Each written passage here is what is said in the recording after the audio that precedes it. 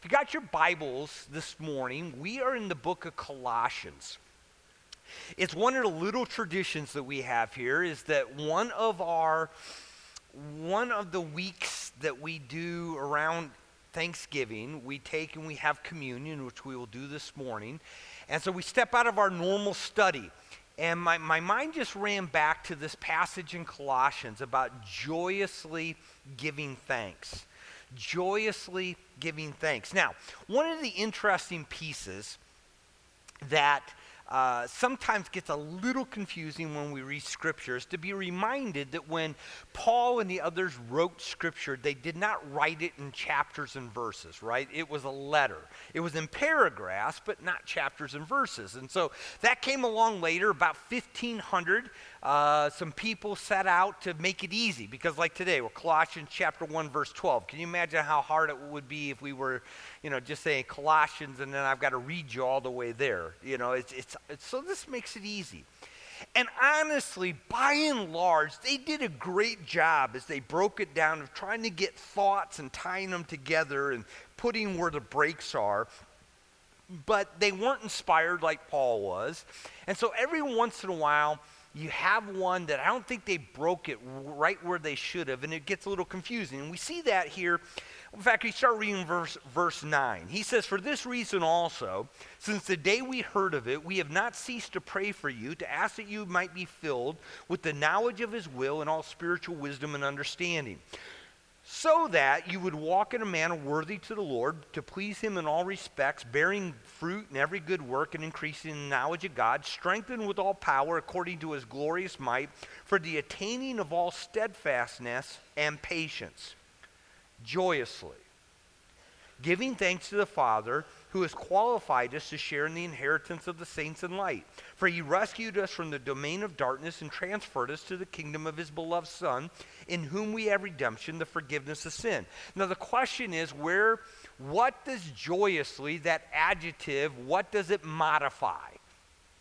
Does it look back to what he's talking about there in the previous verses, that you would be filled with the knowledge of God so that this is how you might live, this is how you live on mission, and that you'd please the Lord and you'd be fruitful in all this? Or does joyously look ahead to giving thanks?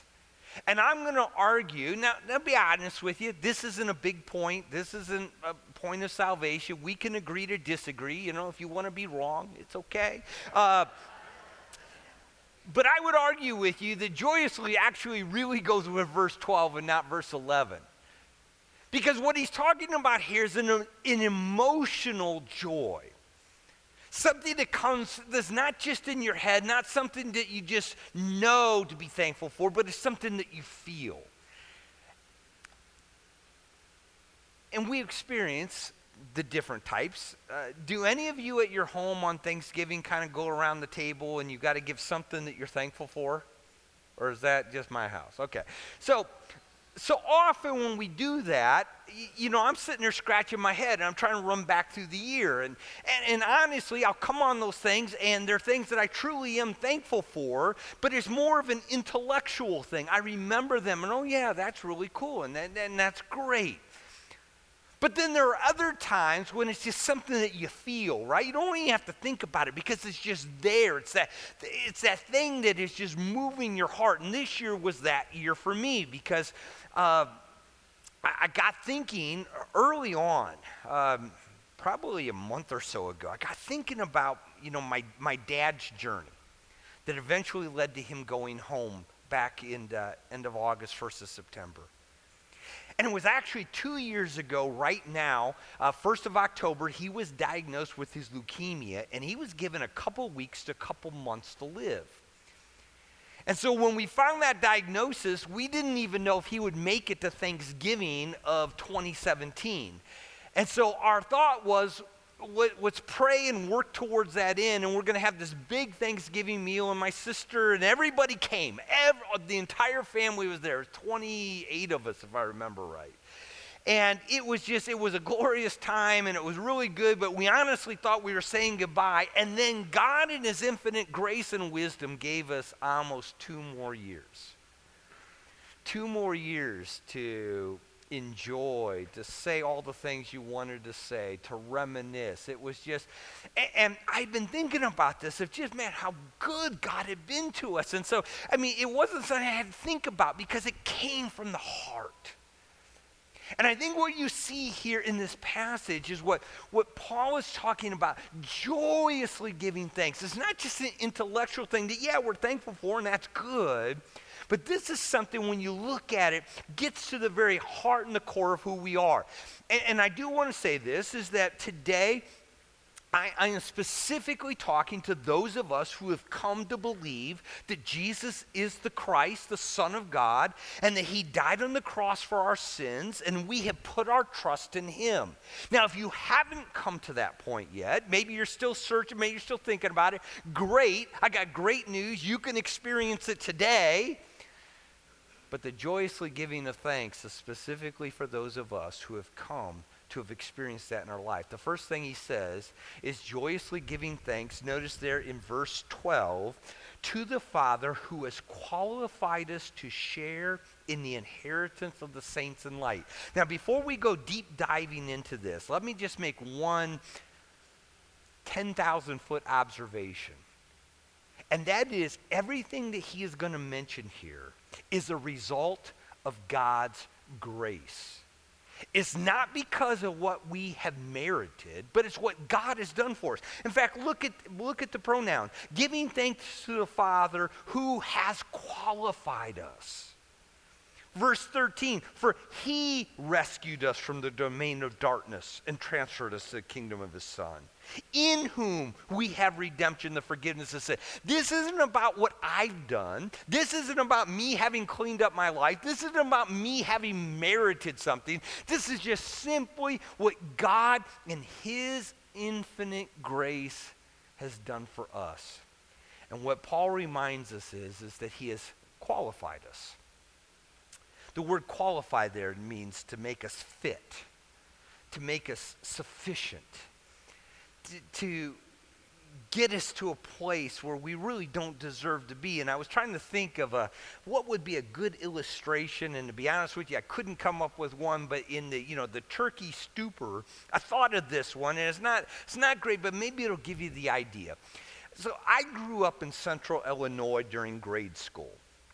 And when you grew up in central Illinois, you were one of two people. You either were somebody who loved the Chicago Cubs and hated the St. Louis Cardinals, or you were one who loved the St. Louis Cardinals and hated the Cubs. There was no middle ground. Sadly, I was inflicted with the disease of liking the Cubs, right?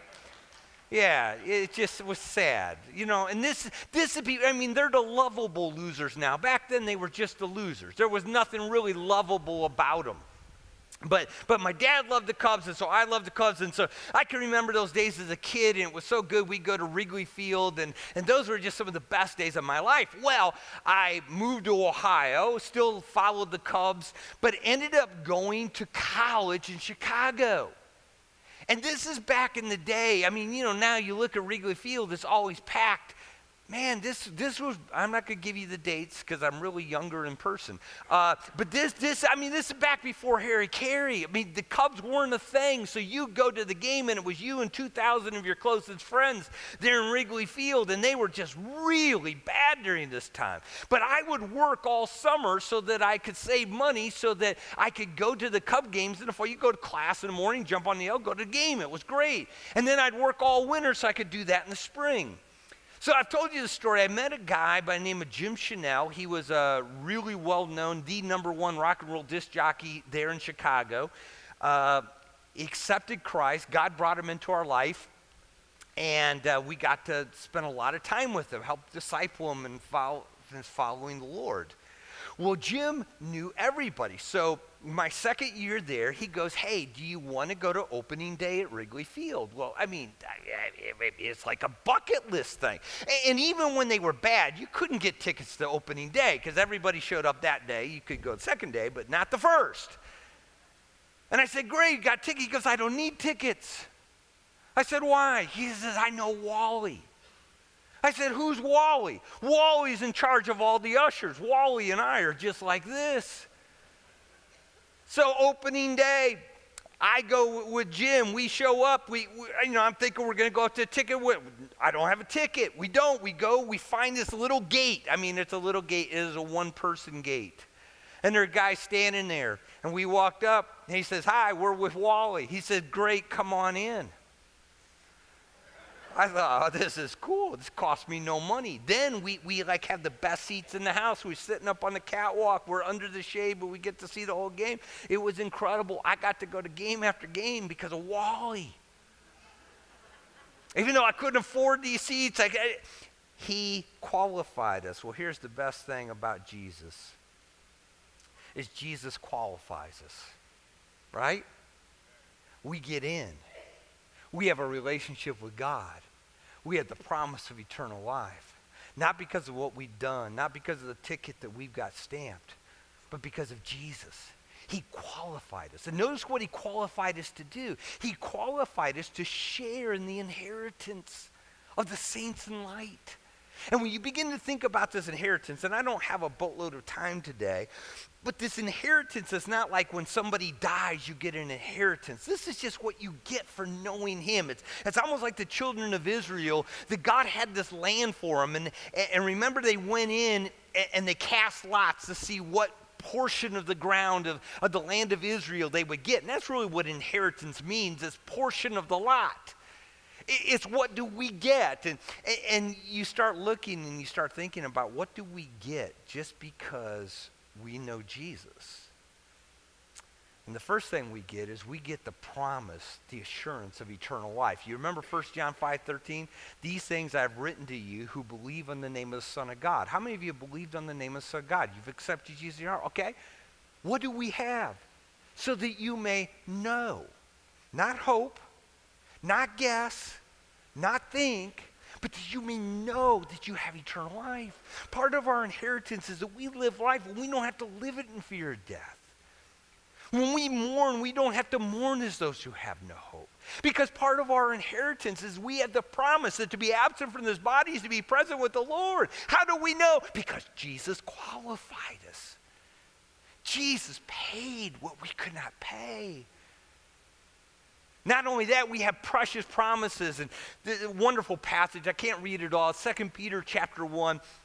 But he talks about how God has given us everything that pertains to life and godliness. And then he says this, "For by these he has granted to us precious and magnificent promises." You think about the promises of God that you and I, we've sung a bunch of them. There's more to come. For all the good things that we've touched, there's more to come, right? There's more to come, not only in the world to come, but in this life. I mean, I think about that today. I mean, to me, I've had 30 wonderful years, but there's more to come. It's good. It's part of the promise that we have in him. The fact that he's with us. He'll never leave us. He'll never forsake us is part of his promises. That whatever happens to me today or tomorrow, that I know that I'm in the palm of his hand and he can use that in my life to make me more like Jesus. It's part of our inheritance. Part of our inheritance is that we already have the Holy Spirit. Ephesians chapter 1, who lives inside of us. You know, one day we're going to go to be with him. But today, he's come to be with us. And he lives inside of us to guide us, to direct us, to give us his peace, to give us wisdom. Those are the promises of the inheritance that we get today. But of course, part of the inheritance is to come.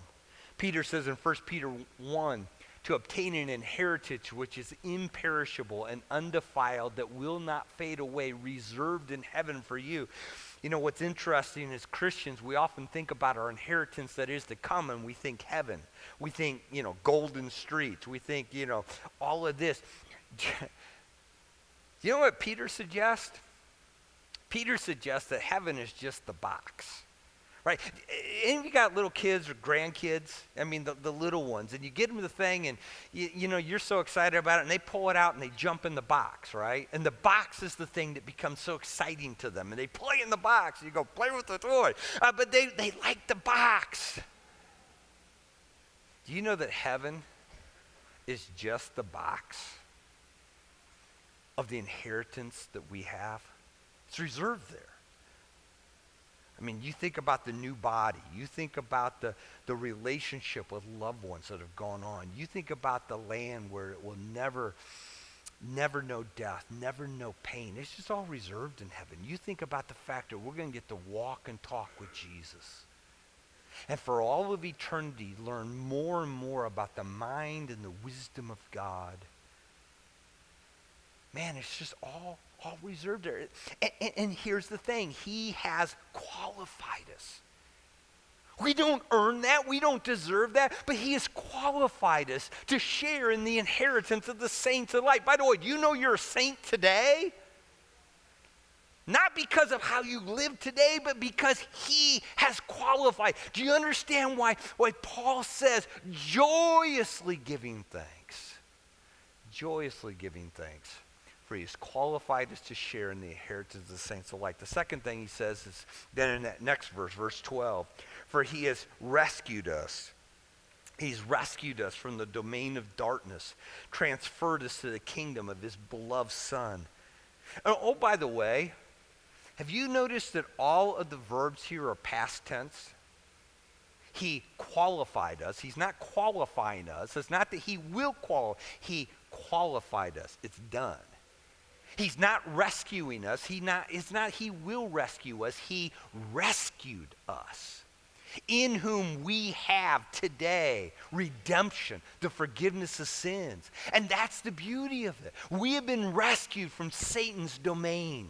I mean, you think of Ephesians chapter 2, who talks about us apart from Christ, that we were by nature children of wrath, that spiritually we were dead. That by who we were, that we walked as an enemy of God. And yet, even in that state, God, who is rich in mercy, with his great love with which he loved us, he moved into our life. He rescued us. He rescued us. What's really interesting is many of the people that Paul was writing to at Colossae would have understood this because they were Jews who lived in Asia Minor. They didn't live in the land of Israel. Why? Because a couple hundred years before this, a guy by the name of Antiochus the Great had conquered the land of Israel and had deported many of the Jews there to this part of Turkey, or Asia, Turkey today, Asia Minor. They understood what it meant to be deported. They understood what it meant to be conquered. His whole point here is, but we have been rescued. We've been taken out. We were in the domain of darkness. We who God created to have a relationship with him, we were overcome by this world, but now we have been rescued. And the beautiful thing is that he continues to use us to rescue people. In fact, to me, one of those great verses, but I think really misunderstood, is Matthew 16. It says, I say to you, Peter, that upon this rock I build my church, and the gates of Hades will not overpower it. And I hear people all the time as Christians say, well, hey, we're safe. The gates of hell can't overcome us and all this. And yet that's not what that verse says. It says the gates of Hades will not overpower it. Have you ever seen in any battle where gates of a city attack anything? They don't. When you attack a city, you attack its gates first because it's the weakest point. His whole point here is not that Satan can't get at us, but we have the ability to go in and to help rescue the captives that have already been taken captive, and they're in darkness. But we can go and we can take the good news of the gospel, and they can see the light, and they too can be liberated. They don't have to live under the power of sin. They can live with hope. They too can know the promise of eternal life because we have been translated into the kingdom of his sons. Now we become part of the family of God. We're his children. Remember what Peter said? 1 Peter chapter 2. For you are a chosen race, a royal priesthood, a holy nation, a people of God's own possession. That's who you are today.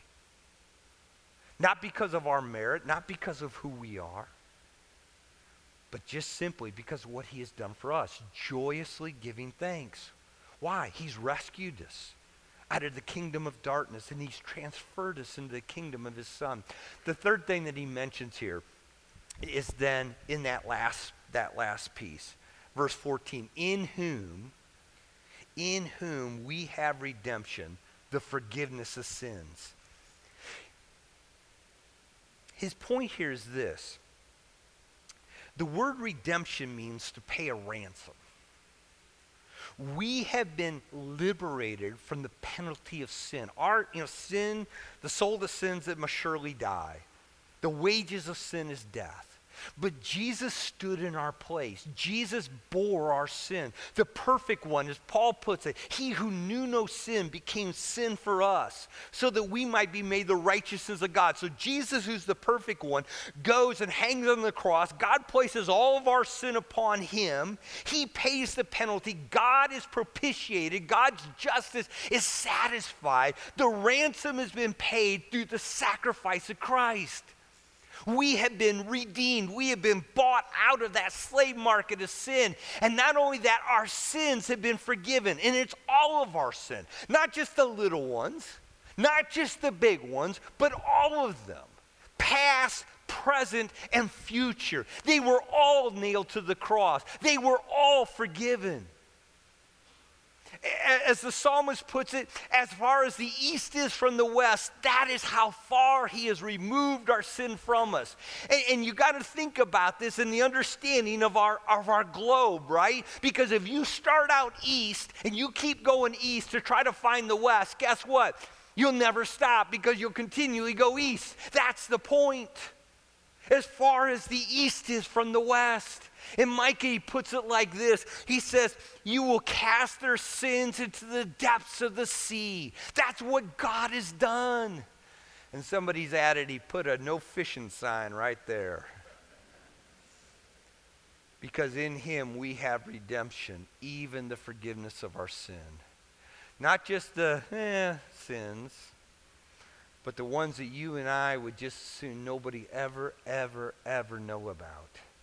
He's forgiven. The writer of Hebrews, quoting Jeremiah 31, put it like this, and their sins and their lawless deeds I will remember no more. God has chosen to never, ever be reminded of our sin. Why? Because of Jesus. That's why Paul says, joyously giving thanks to the Father, who has qualified us to share in the inheritance of the saints in light. For he has rescued us from the domain of darkness, and he's transferred us into the kingdom of his beloved Son, in whom we have redemption, even the forgiveness of sins. And if you know Jesus today, that's exactly what he's done for you. And so in a moment when we take the bread and we take the cup, it's not just the intellectual, yeah, he died for me and I'm saved, but hopefully from our soul, joyously giving thanks. And if you're here today and you've not personally invited Jesus into your life, can I just tell you, there's still room for you. You see, it's not about jumping through hoops. It's not about making yourself good enough. It's not about trying to earn God's favor. It's not about taking communion so somehow you get this. The Bible says it only comes by faith. Believing that Jesus is God's Son, that he died for you. If you just simply ask him to come into your life, he will qualify you. He will forgive you. He will transfer you from the kingdom of darkness into the kingdom of his glory and his grace. It's a wonderful thing.